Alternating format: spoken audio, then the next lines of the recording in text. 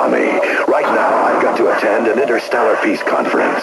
But until I return, I leave you with The Touch. I'll be back soon to transform your day into an adventure.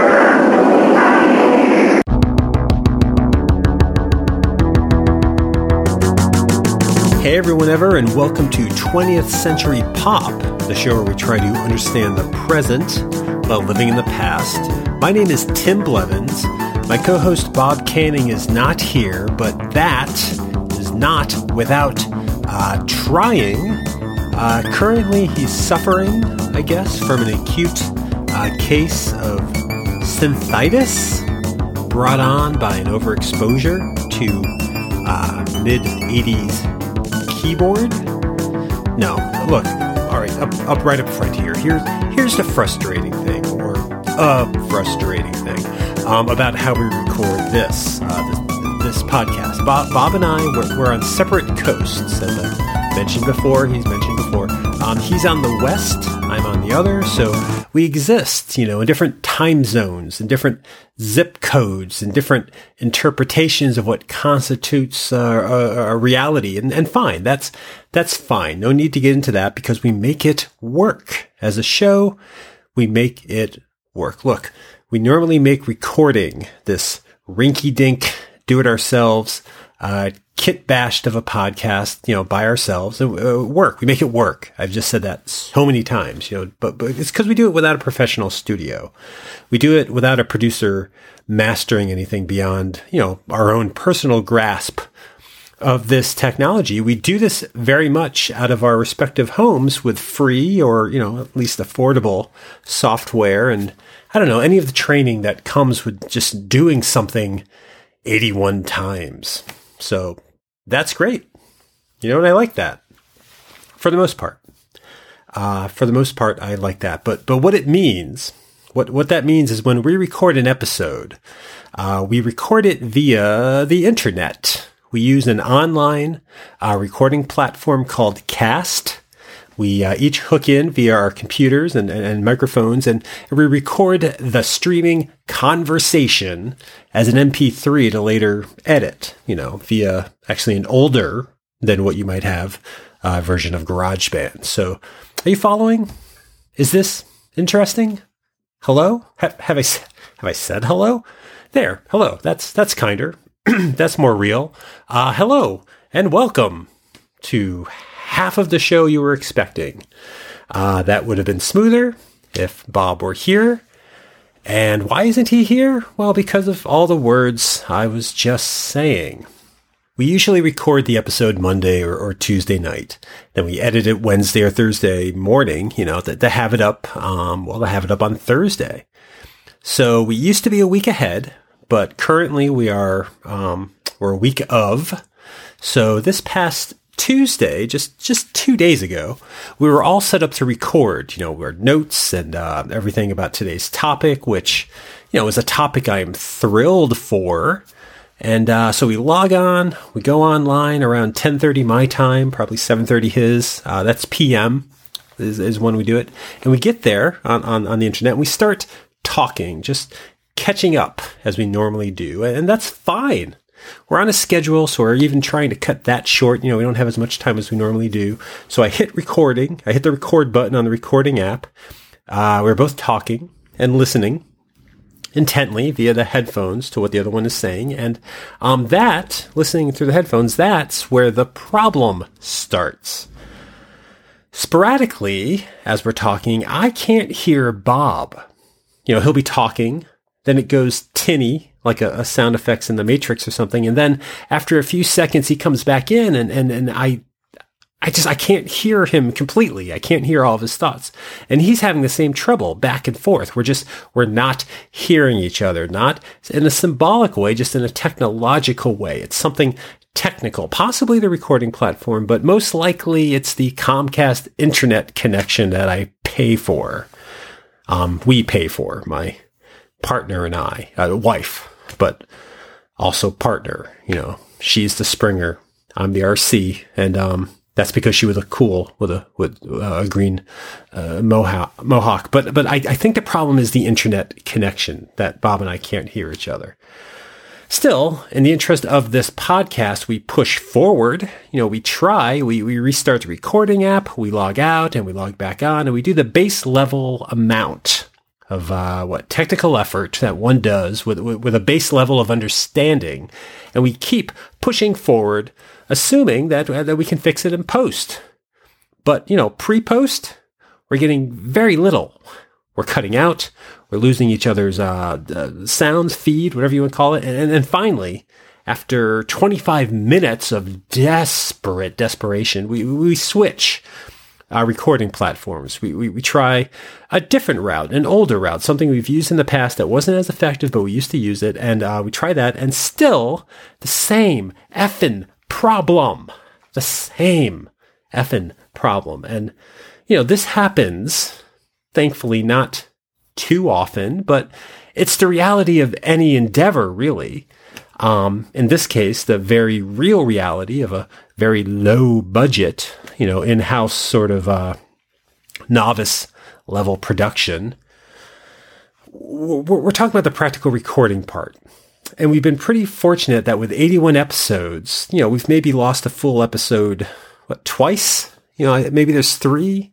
I think there was a drunken Terminator 2 episode that never made it on the air. I think there was one about maybe posters we had up in the dorm when we were living in college. And actually, ironically, with today's topic that I still haven't gotten to, I lost an episode with a friend and prior guest on the show, Mike Rohr, that he and I had done about the second season of the animated Transformers cartoon from the 80s, from 1985. But for the most part, we've always gotten through the show, sometimes with extra editing or lengthier post-production process, but we've gotten it to work. So this setback, not the biggest deal, I guess, in the world, not worth cursing, shouting, and wondering why about, but because the show is really about a discussion, because the show is really a conversation, a two-way realization, for that to happen, I really need Bob, there. On the mic, on the microphone, on the microphone. There's 2 words for one thing. I need him on the other side of the country. He's a single, measured year in age ahead of me, and an extensive, alphabetized music collection above me. And really, he's just someone who knows how to listen, knows how to talk, and doesn't have the ego to have to hear himself that I have. And just, I would have liked to have discussed today's episode with him because I like discussing anything with him,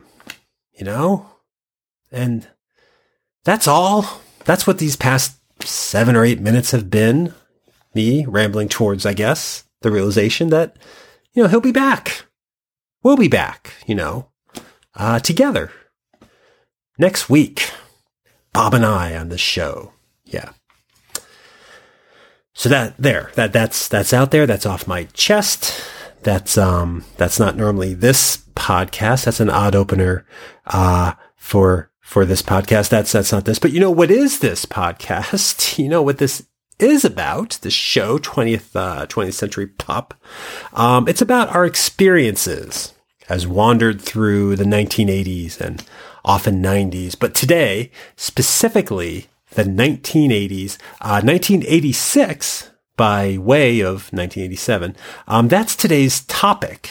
So are you ready for today's topic? Because we're this far in, and it might be good to start. Yeah. So tonight, this evening, if you're listening to this show, the day it hopefully goes up, I am thrilled to be going to a special screening, an event at the Big Screen Movie Theater, if you will. If you're a longtime listener of the show, you might remember that last year, around this time, I ventured out to see a re-release of my favorite movie of all frickin' time, Close Encounters of the Third Kind, and I got to see it on the big screen, and it meant a lot. I love seeing things on the big screen, even if I've seen them hundreds of times before, and especially if it's been a long time since I last saw them that way, you know. And to illustrate that very sentence that I just said, tonight, this evening, Thursday, at 7 p.m., I'm headed to what I imagine will be a packed theater of early to mid, 40-year-olds, just to sit beneath a giant screen and watch all 86 cinematic minutes of 1986's The Transformers, the movie. The animated film that, to spoil it all for you, killed off my childhood hero, Optimus Prime, introduced my favorite Transformers character, Galvatron, gave us an Orson Welles performance that was basically Orson Welles, and in general, a movie that massively impacted and reshaped my childhood. It was an effing experience, and today, on the show, what I'm going to talk about is part of that experience. Not the whole of the animated film, but rather a pretty important part of the animated film. Today, I'm going to be going song by song through my cassette copy, actually via my later purchased compact disc edition, but I have them both, of the Scotti Brothers released Weird Al featuring recording of the original motion picture soundtrack to Transformers, the movie. This soundtrack was released on August 8th, 1986, the same day as the film. It was released on record and cassette. Copy of the original LP is probably pretty hard to find. I believe there was also like a 45 of the lead off track of the Touch, the main song from the score. But I had the cassette of this soundtrack, and later I had the CD, which was released like 6 years later on March 2nd, 1992. And there's been a couple re-releases since with different covers. I think there was a 20th anniversary edition with some bonus instrumental tracks. There's a BotCon exclusive of the entire score. But what we'll be talking about today is the cassette that I first got in 1987. And to understand how I got it, we might as well finally jump right into the opening song on the album. It's the unofficial anthem to all things Transformers. And it was a secret bonus Mark Wahlberg recording on the 11 years later Boogie Nights soundtrack. I'm talking about Stan Bush's The Touch. So Stan Bush, at the time, he was an 80s hard rock hair metal artist, kind of like Whitesnake. He started in the late 70s with a band called Boulder, went on to be the frontman of an 80s band called Barrage, which is also a Decepticon's name, and they would shout, "Yeah," in a lot of their songs. To see Stan Bush photos of the time and to hear him in recordings of the time is to sort of know where music was at in the mid 1980s. At least where a certain type of music was at. Actually, where two types of music were in conflict. The Transformers the movie album is often referred to as a heavy metal travesty, but I think there is actually a duality going on in the form of the ongoing musical struggle that I think beset the 1980s, heavy metal versus hair metal. And I think heavy metal came first. I think as a form of music. Heavy metal is loud. It's guitar-driven, Satan-spewing, fatalistically dark-fueled music that, as a child in the 80s, I was terrified of. And not because of the media's dumb, satanic panic, although the album artwork always struck some sort of a chord with me with that. No, I had friends who listened to heavy metal, and I would hear it, and it's not the kind of music that I would listen to. It's not the type of pop music I'm drawn to, a pop mood that I like. But at that time, and what I can appreciate about it now, not then so much, but now, was that heavy metal music was a way of exploring some deep, bleak outlooks, These were songs about suffering. These were songs about fatalism. These were songs that could fuel a soundtrack of all of my 1980s nuclear apocalyptic nightmares. Heavy metal, just to lay it out blatantly, was a Holocaust nightmare. And I guess throwing that word in didn't do me any favors, but when you look at the album art, when you hear the Christian right's self-righteousness against it, and you just feel what these songs feel like, I mean, what I felt anyways, it was that pit of the stomach horror towards our nuclear arsenals and the nightmare that would follow if these missiles were launched.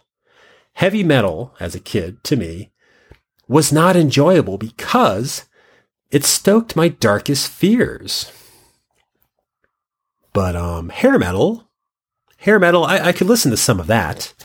Hair metal, let's see, you got your Poisons, your Bon Jovi, your Motley Crue, maybe Eddie Money, Warrant, Stan Bush, I guess. They dressed the part of heavy metal because they had long, glorious hair and leathery outfits, ripped mesh shirts, all the aspects that made heavy metal rockers appealing to photograph. I mean, maybe not all of them, but hair metal had this look, but they infused it with a pop sensibility that I could follow, with melodies that I could follow and topics I could approach. And hair metal seemed a bit devoid, of the nuclear nightmare that made heavy metal what it was. Again, at 10, I was scared of Motley Crue. I didn't know what to make of some of these other hair metal bands and performers, but I could listen to a lot of it and eventually get into some of it, Warrant, I guess. And I guess my entry point into that, to hair metal, the first of these musicians, these hard rock 80s hairstyles that I wanted to have in my cassette deck was Stan Bush. Specifically, Stan Bush's song, The Touch. I loved that fucking song, and I really only heard it in the Transformers movie. I mean, I remember calling the radio station once at age 10, asking them to play it, to no success.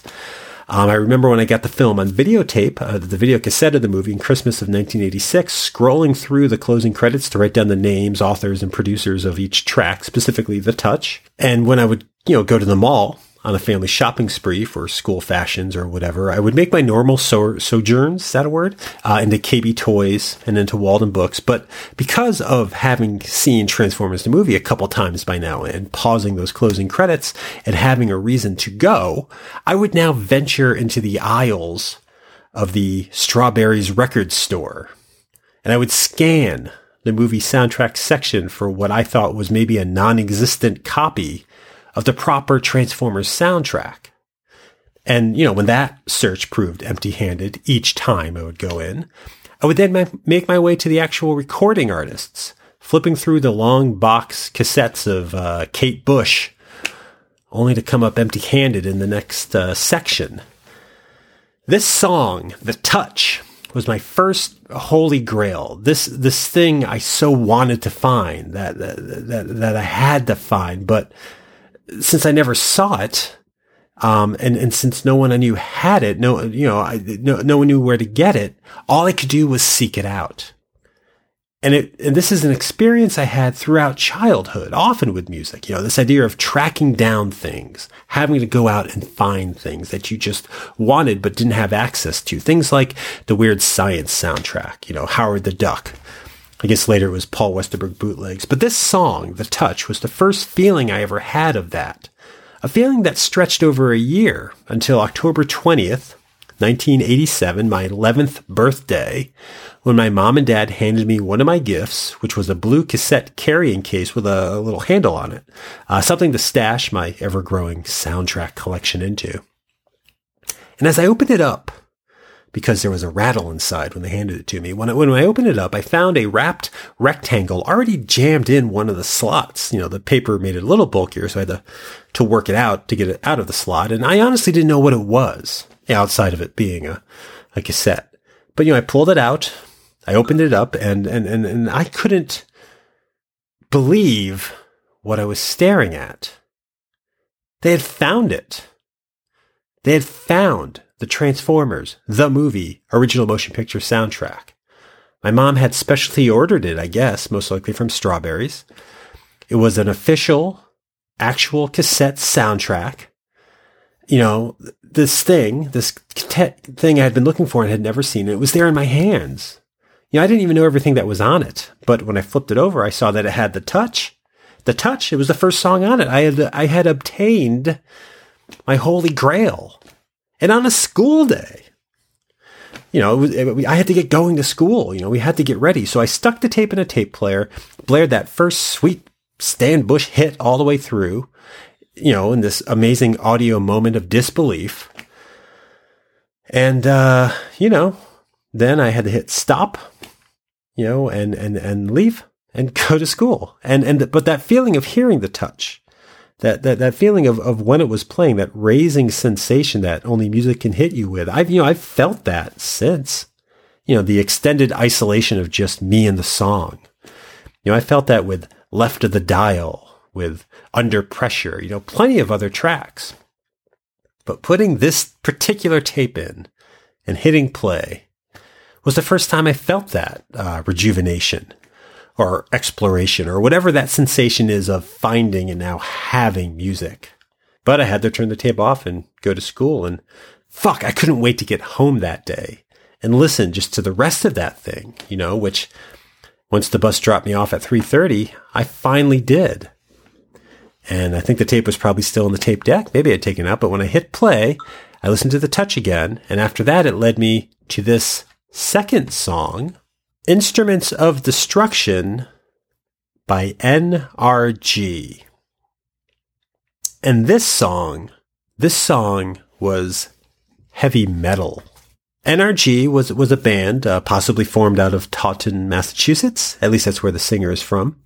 They've broken up and partially reformed a couple times. Once as a band called Damned Cheetah, once as NRG2. I guess they've even performed alongside the Goo Goo Dolls, maybe sometime in the past. They've opened for them. And I'll tell you, NRG, just in listening to it, they are definitely not something I would have ever listened to without the context of this actual movie. The song, Instruments of Destruction, plays when the Decepticons attack an Autobot shuttle early in the movie. And it's to this tune that we, as an audience, are exposed to just how violent this story is going to be. During the course of this song, Megatron and his Decepticons decimate the likes of longtime Autobot heroes Prowl, Ratchet, Brawn, and Ironside. It's a massacre, one that could have received an R rating. And it's set to the screeching guitars and angry voices of a song that includes the lyrical content of, and I'm quoting the song here, "What's it really matter when nothing really counts? Grave eternal darkness when drained of every ounce." And it goes on, claiming existence rips away and to ashes we transform. This is very fatalistic for your robot toy movie. This song scared me as a kid, but I always listened to it. And there's this sense of commotion, you know, it's the guitars and the screaming, but there's also that fatalistic dread. And I need to acknowledge that because its theme, that idea of this song, that's heavy metal. That's a mindset, you know, the pointlessness of existence, the violent specter of an evil end. And this song, that's what this song is about. So what was it doing in a kid's film and on a kid's cassette? I mean, who made this choice? Because we're going to see in a couple of the tracks for a tape collection that was triumphant John Williams music scores and the Smurfs, there's something to this tape that when I listened to it in my Walkman, penetrated beyond my ears, you know, something new. And this song does it a little bit, and we'll see it a little more when I talk about one of the later songs. But first, the next track, song 3, it was an instrumental. And it's entitled The Death of Optimus Prime. So, no secret there. It's a song by Vince DiCola, the composer of the film's score, and he's had a pretty heavy presence in 1980s soundtracks. He did the Transformers, he did Rocky IV, he did Staying Alive, and apparently he was one of the first musicians to utilize computer sequencing for keyboard playback. He also released an album called Falling Off a Clef, which I think is a music pun. But for right now, let's acknowledge that he was a great synthesizer player. And that's a key sound of the 80s, striking keyboard keys. And he was fucking striking those keys. Now, I don't think I buy movie soundtracks anymore. I'm not sure they even make them, but when I was collecting them, there was this phenomena, or I guess more just the reality of how soundtracks work, of when you get a soundtrack, when you would buy a movie soundtrack, that it would be like a playlist that mixed between pop songs and parts of the score. Music cues from the film. Not the entire score, like the Temple of Doom or Superman, but these were just key selections that they thought conveyed the film's core feelings. Now, prior to the Transformers soundtrack, I really remember this from the Back to the Future soundtrack, which was probably the first pop music cassette I ever owned. It kicks off with Huey Lewis in the News. Then it goes into something called Time Bomb Town, I think, if I'm remembering right. And then that masterful Alan Silvestri theme. And I only mention this because back when I used to listen to cassettes all the way through, from beginning to end, that type of placement on the cassette helped give me the respect I have for motion picture scores. Hearing a selection out of context from the film at the general length of a pop single, I love film music. I hummed all the parts of the Star Wars soundtrack, without even having it. But the type of placement, especially when it's a film you know so well, where all the dialogue hits, where the song fits in the film's runtime, when you get that song, that track isolated, out of context and among these other radio-ready tunes, that led me to think more about the music behind the scene, more about the music and what it was doing. I wasn't watching Temple of Doom or Back to the Future with the future film scholar intensity that I was studying this animated Transformers movie. So to have this, this song, this track, this instrumental, both in the film, but also as isolated music, gave me another way to grasp the overall composition of filmmaking. And it's not Citizen Kane, but he's in it. Still, we're talking about the soundtrack. And for me, the main focus at the time of having the soundtrack was hearing those sweet, sweet Stan Bush tracks. And that drive, that need, that love of the poppier aspects of the soundtracks kind of segues nicely into talking about the fourth song and possibly best song on this album, Dare. And this is another Stan Bush song, co-written by the just mentioned Vince DiCola. And it was recently used pretty much in its entirety in an episode of the Alison Brie show Glow on Netflix. And and I would say where the song The Touch was effectively the theme of the movie. And again, the reason I wanted this cassette tape in the first place, sort of a victory lap of inspiration. The song Dare is actually a little more accessible and also kind of a little more 1980s, when you think about it. It's used well in the movie. It's used twice. It incorporates some of Vince DiCola's film themes into it, or it might be the other way around. I'm not sure which existed first. But it's a song, at the core of it, it's about trying, Trying. Not necessarily the doing that, the touch it was about, ensured you were inspired to do something. Dare is about trying. And I think that's important, as a distinction. I think as a kid, I idolized valiant heroes like Optimus Prime. Actually, specifically, Optimus Prime. My biggest inspiration as a child was a truck that was also a robot. And in this film, in the Transformers movie, when he arrives on Earth to basically, as Cup says, turn the tide of the entire Decepticon army, it's set to the already mentioned anthem, The Touch, which musically gives you something to aspire to be like Optimus Prime. But to follow a storyline as closely as I did in this film, I need, I would have needed a character to relate to, not idolize, but somehow to drape myself upon. And in this film, that character was Hot Rod, the brash, younger Autobot teen. And we're not dissecting the film's plot on this episode, but I mention that anyways because in a way, Dare, the song Dare, is his theme. It plays shortly after we first meet him. It serves as the backing track as he drives like an anarchist with his human companion Daniel. And then when Hot Rod spots the arrival of the Decepticon fleet, it plays as the most astounding synthesizer solo backing track you've ever heard, paired with a moment of true peril. This song sets Hot Rod up as the character to follow, and does so while still trying to instill some 80s cheesiness in the form of "you can win if you dare," which is fine as a lyric, but what's better is the fact that you haven't won yet. You're not riding the eye of the storm as mentioned in The Touch. You're entering the storm. And it could go either way, as demonstrated by that, again, that so 80s it hurts my skinny tie, keyboard solo in the middle of the song.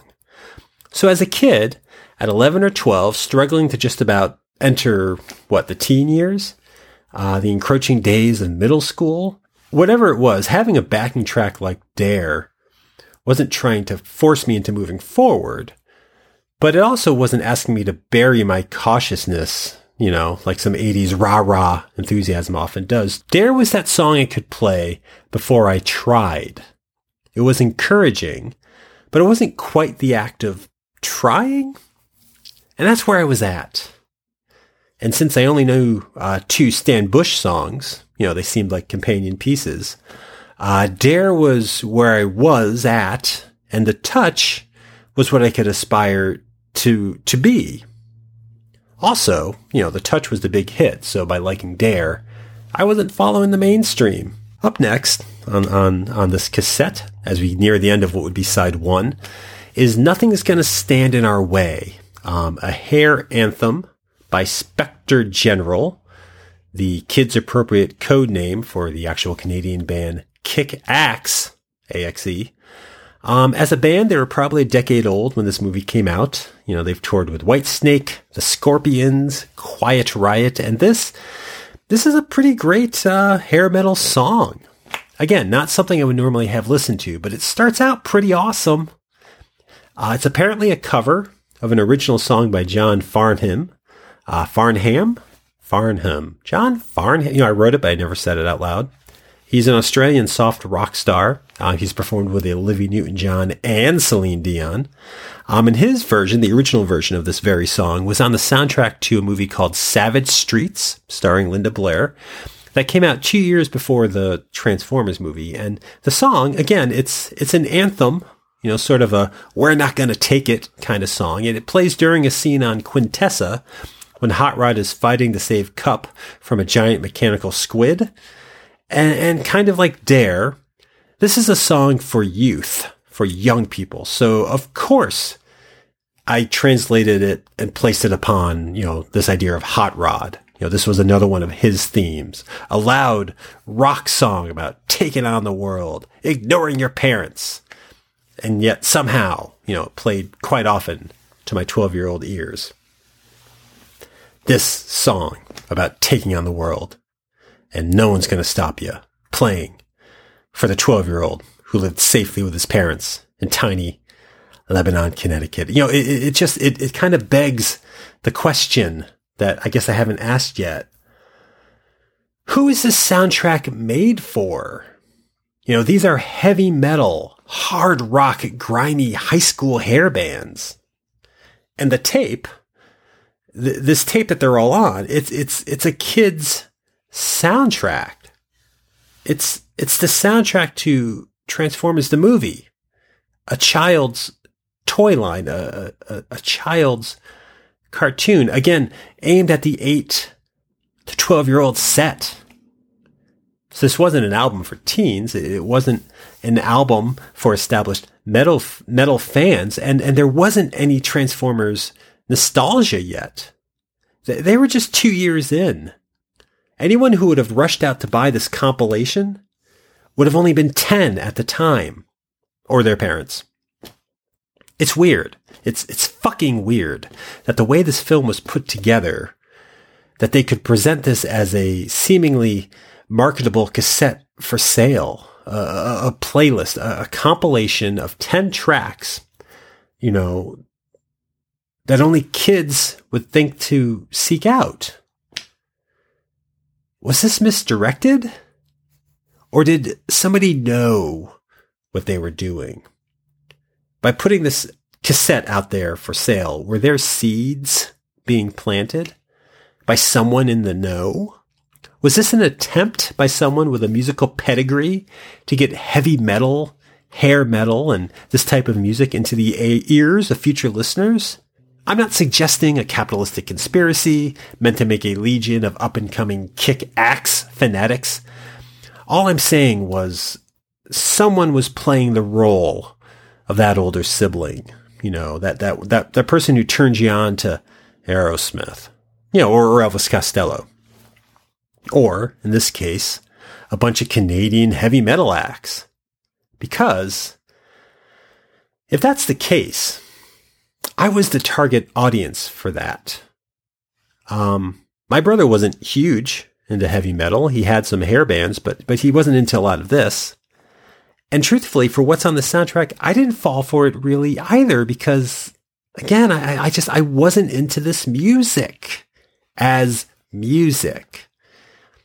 This soundtrack was an event, both in the fact that it was Transformers related and that it influenced my later music seeking mentality. But if Transformers wasn't labeled across this cassette, I would have never heard any of these songs.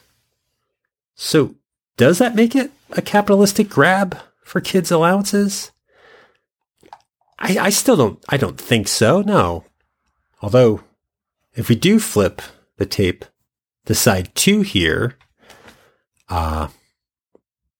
we kind of get We're Not Gonna Take It Again, with a rocking drum beat that kicks off a heavy metal guitar screech version of the Transformers theme. Fuck, man. Fuck, that seems a little commercial, right? I mean, it's performed by Lion, a rock band best, if I can use that, known for having a track called Love is a Lie, featured in Friday the 13th, the final chapter. I don't know it. But this song, which is all I know them for, this song, with the familiar chorus from the TV series, sets out to tell you the plot of the movie. It sort of gives an abbreviated take on the 86 minutes with credits plotline of the film. And at least from a transcription of these lyrics, the plot is pretty dire.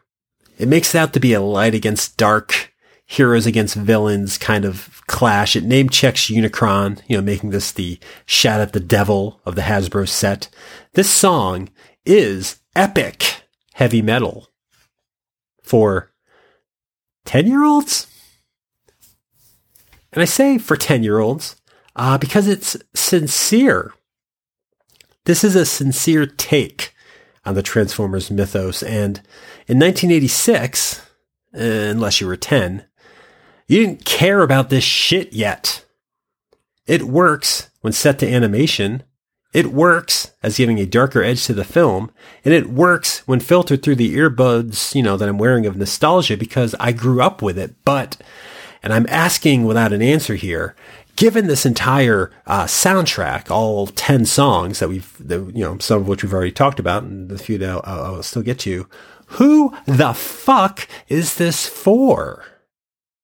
And what did the band think? What did Lion think? How did negotiations go for this? Did they play this one live? This is a perplexing pivot point for the whole album because it's on the second side, meaning that if you got to it, you've listened to the first half.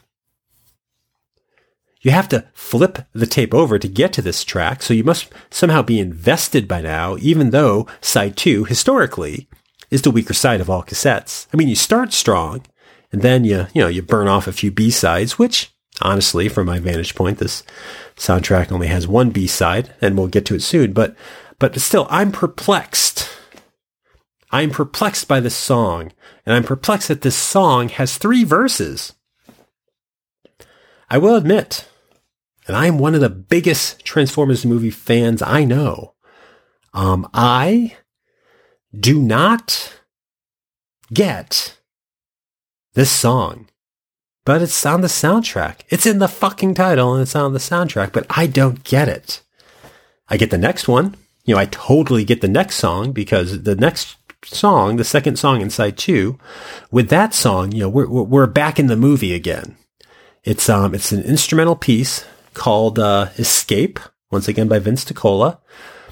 And it's the music cues from when the Autobots are evacuating Autobot City, which is coming under fire by Galvatron's armada. And to listen to this track, there's some menace to it, Vince DiCola does great work in sort of mimicking how your adrenaline flows. He builds up pace. He makes you feel like you're increasing in speed and intensity.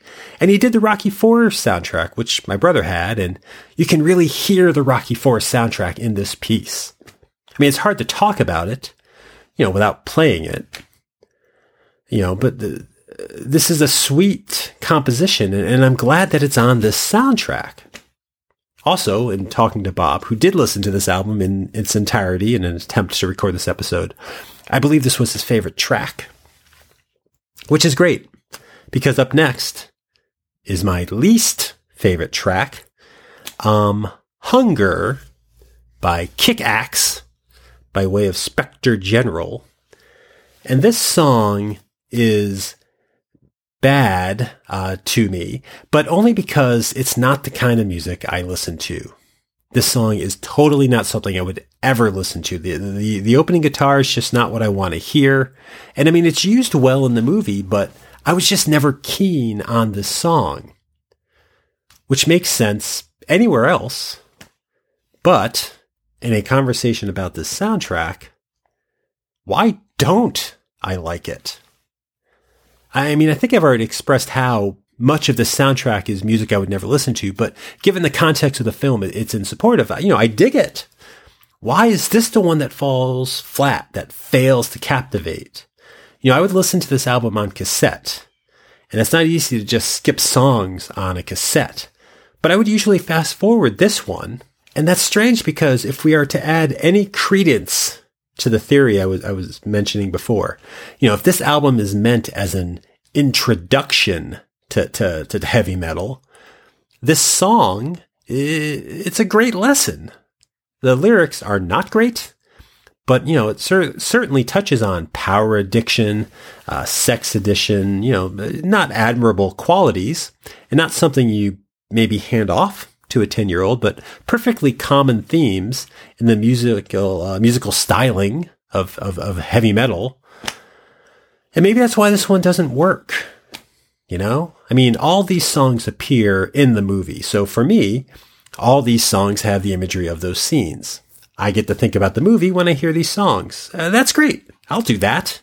It's why we hang posters and People magazine articles in our 90s dorm rooms. And when I first got this tape, I'm sure I listened to this song straight through, because I listened to the whole tape straight through. But like all pop culture I partake in, all pop culture I return to, my favorite pieces that I keep revisiting, I'll find other ways to experience them. That way they stay fresh and repeatable, based greatly on what they are, but also on the memories that they stoke, the nostalgia and I find it kind of interesting to try to experience these things in different ways. And with this soundtrack, listening to it as a kid, it eventually became something beyond the movie, something I listened to and was into. And 9 of these 10 songs carried some sort of lingering impact. I mean, the Transformers theme had the toy influence, but, that NRG song at the beginning, it scared me with its fatal promises. I can listen to that still and get it for that. Nothing's going to stand in our way is, again, it's a teen in revolt, a sort of pre-Bastards of Young, so sure. But Hunger, this thirst for the unsavory at the age I was at, it doesn't ring any bells to my pre and early teens. It doesn't play as well as the rest. It's the one song in this album that can't maintain the effect, unless that effect is an illusion.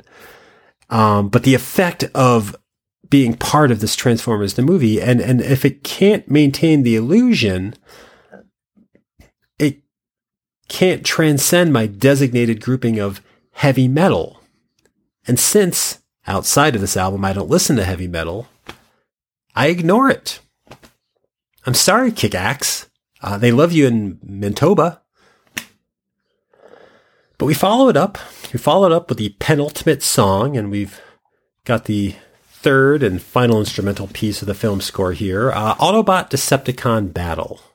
And this song should be on your soundtrack. This is a great piece, and while it plays like a climax, it's actually from an early part of the film. This piece conveys all the peril, all the dire circumstances, and all the hopelessness that this movie sets up for our heroes. It's an amazing piece of music that captures the magnitude of the Decepticon attack on Autobot City, and the fact that the Autobots are so overwhelmed from this attack. This is what, prior to this soundtrack, I thought soundtracks were. A way to relive moments, sensations, chills from these music cues, from the original movie. And this song delivers. This song fucking delivers it 100%. It echoes the song Dare. It gets a cool little part when Blaster is radioing for reinforcements. All those sounds, those musical pieces. This is your soundtrack. And I love it. It's great. It's too bad that it fades out at the end, because after getting this cassette, I had to go another 13, maybe 14 years before getting my hands on a copy of the complete score. And, just to veer off of topic for a moment, I can thank friend and previous guest of the show, Jason Smith, for obtaining me a copy of Till All Are One, the double disc complete Vince DiCola score. That was available at one of the earliest BotCon Transformer conventions. Thank you, Jason. He got that for me in the late 90s or early 2000s. But prior to having that, the score to the Transformers movie was limited to just the 3 tracks on this compact disc and cassette.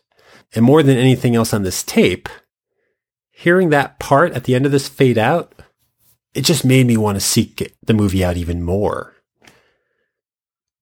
Which gets us to the final song, and sort of a surprise, and that track 10, or song 10, is Dare to Be Stupid by Weird Al Yankovic. And well, this song is one of his greatest accomplishments off the 1985 album of the same name, which I had on cassette. And, at the time that I got the Transformers movie soundtrack, Weird Al was my favorite musician. He was also the only artist I would have had known of off this album at the time. So the inclusion of this song should be awesome, right? Weird Al on the fucking Transformers soundtrack? Yet, most of the time, when I listened to this tape, I'd stop it after the Autobot Decepticon battle. I was almost all the way through the tape, and yet I would halt it before this last track. Why? Why would I do this? The song is in the movie. I mean, it's basically the Junkions theme from the Planet of Junk.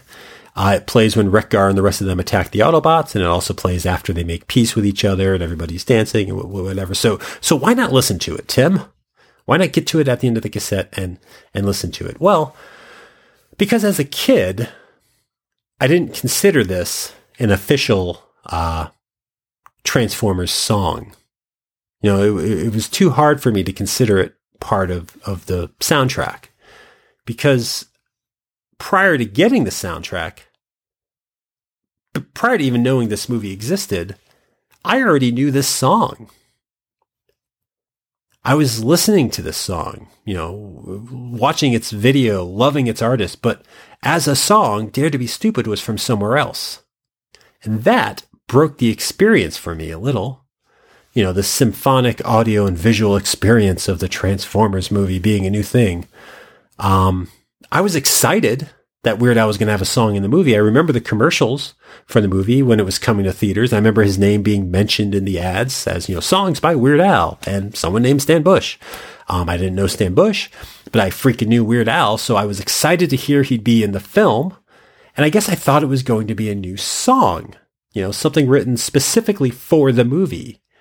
I didn't know it was going to be a pre-existing song, which apparently neither did Weird Al. The soundtrack, again, was put together by Scotti Brothers Record and Tapes. Weird Al was also signed to Scotti Brothers Records and Tapes. So, they had access to his music. And, knowing he had some popularity with with kids, they put one of his tracks on the soundtrack.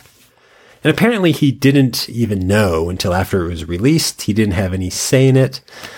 Not that there were any hard feelings. I mean, like 22 years later, he played the role of Retgar in another episode of a newer version of the Transformers, so I don't think there were bad feelings. And I love the song, and I think it's used well in the movie. So I don't think it was just a commercial grab. So it should be awesome to go out on this song. And yet, what was my problem with it? Well, I think at the heart of it, at that age, in that position, in that sort of experience of experiencing something new, which was the soundtrack. I mean, Transformers weren't new to me. They were ingrained in my head, but they are also what brought me to the soundtrack. And they brought me to the movie. And, both of those things, they were new. The movie, it was on the big screen. It was more intense. It had new characters that we followed. And I had this soundtrack of that movie, unlike anything I had ever heard before. So, when I got that cassette, it was all entombed in something new, this rectangle with a poster on it minus the background and its track listing crowded on its back lip. And an insert that basically told you who performed and produced each of these songs. All of that as a single unit, a presentation, a cassette holder of music. Fuck it. This was an album. And the Transformers movie soundtrack was my experience to what an album could be. What you searched for, what you found, brand new in a sense. So that this caboose of a track, Dare to Be Stupid, a great track, I repeat, a great track, but still one I already had on a totally separate cassette that actually bared its name, it sullied the integrity of a found item. This soundtrack was supposed to be my step up into the big leagues of music, I guess.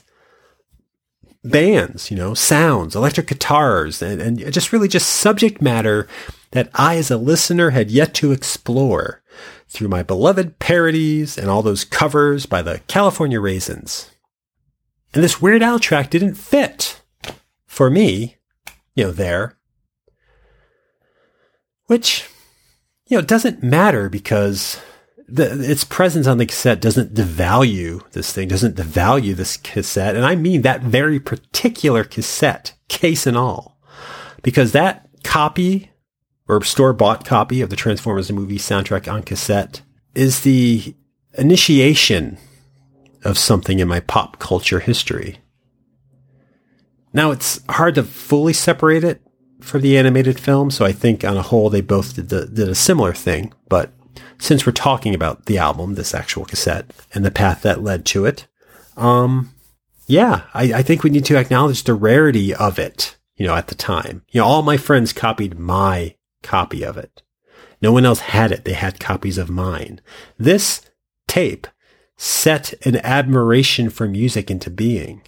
Well, not necessarily an admiration of music. That came from other places, but it instilled this idea of collecting music, an idea that still needed to percolate for a few years. And it actually wasn't really until I got a CD player in 1991 that collecting music really exploded for me. But this idea of what a compilation was, in many ways a template for all the future mixtapes I'd re-record for people. This single conglomeration of chosen music, again, mostly not music I would ever listen to, kicked off my love of music curating, which is why I mentioned the mixtape. Transformers the movie as a soundtrack didn't really belong on the shelf of a 12-year-old named Tim, which is why it was awesome that it was on the shelf of a 12-year-old named Tim. Because music collecting, music fandom, music snobbery, unfortunately, is sometimes about the wrong thing. You know, the thing that conflicts with the norms, the outside expectation. You know, we should listen to what isn't the normal thing to listen to. That can be Guided by Voices. That can be Archers of Loaf. That can be Kate Bush. Or, for who I was at such a young age, that could be NRG. That could be Spectre General. I mean, that could be Stan Bush, yeah, but his songs are awesome. And they were to an 11 or 12-year-old, which is why I still listen to those. But all the other tracks, all the heavy metal that came noisily from my tiny, little cassette player, it wasn't for me. It wasn't who I was. But all those other tracks, all the heavy metal that came noisily from my tiny cassette player, that wasn't for me. That wasn't who I was. So thank Primus, the Transformers creator, not the double-bass band, that I still listened to it, because I was then able to listen to heavy metal music on my own terms. I could experience the music that didn't play anywhere in my house. And while I've already echoed that it wasn't for me, its presence in something that I loved as much as I did meant that to get through what I loved, the soundtrack, I had to at least sit with it. And when we sit with things like music, like all art really, we find a connection. And this connection, be it temporary due to the age, or long term, that's what propels me. Music propels me. It moves me. It gets me out of bed. And I can listen to the opening notes of Ziggy Stardust all day and get the same fucking chills.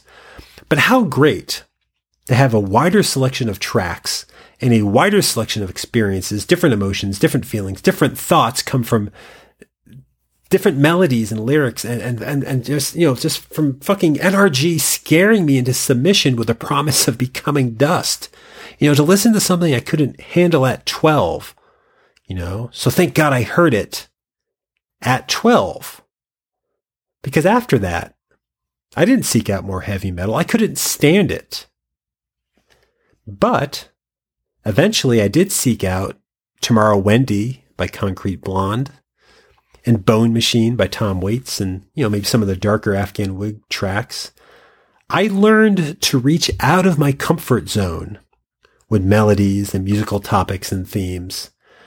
And I got that. I learned that. I did that with this 10-song cassette tape, wisely gifted to me by two parents who knew something about music. And, thanks to the middle child, a lot about the Transformers. So that was that. The Transformers, the movie soundtrack. You can find it out there. It's streaming. It's probably available in stores. I think it was recently released or re-released on record. I'll be hearing it tonight at a screening of the Transformers movie. Woohoo! But thanks for listening to me reminisce there. And if you're curious about what else has impacted both myself and Bob, why not head over to 20popcast.com. It's the official website of this podcast. The newest episode is always up for listening there, as well as links to all of our past episodes. You can also subscribe to the show there, never miss an episode. There are links right on the website to Apple Podcasts, Stitcher, Google Play, and some other Android apps. Also, if you do subscribe, or if you do listen, and you like what you hear, the biggest way you can help us out is by leaving a little review. Stars are nice, words are great. Stars are nice. Words are great. Most apps give you a little section where you can post a quick review, and I know it takes a little time, but it is appreciated. It helps us know what people think about the show, as well as aiding us in getting a little more notice, I guess, out there. But if you want to support the show other ways, how else can you support the show? Well, you can just share it with friends. You can like it on Facebook. You can follow it on Twitter and Instagram, both at 20popcast. You can also follow me separately on at Subcultist, both on Instagram and Twitter. And you can follow my co-host Bob on Twitter at RHCanning, as well as read his music blog at superultramegamix.wordpress.com. That's superultramegamix.wordpress.com.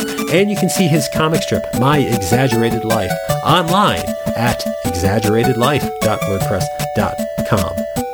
Or, even better, you can hear Bob and me simultaneously next week, hopefully, when we get all these technical atrocities figured out. Something did stand in our way this week. Dare I say, we did not have the touch to record our show together. You see where I'm going. Write your own hunger pun here. I'm not going to do that. I mean, it's not really a pun, just a hunger-related joke.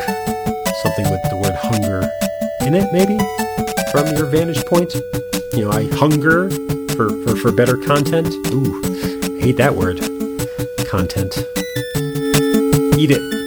Eat the content, like the Sugar Cube said. Well, that was the menu, but I bet content was on it. I'm done.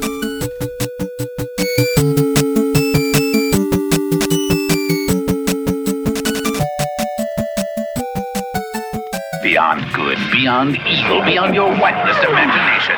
Transformers, the movie. A new evil threatens the galaxy in the hottest summer adventure ever. Be part of it. Enter our Ultimate Transformers sweepstakes. Grand prize is the stereo cassette player plus movie souvenirs. Over 100 winners get movie soundtracks or the Transformers hit single, The Touch. Get this bumper sticker just for entering. Send a stamped self-addressed envelope to Transformers Contest, Post Office Box 29943, Parma, Ohio 44129. Transformers, the movie. Opens everywhere August 8th, rated PG.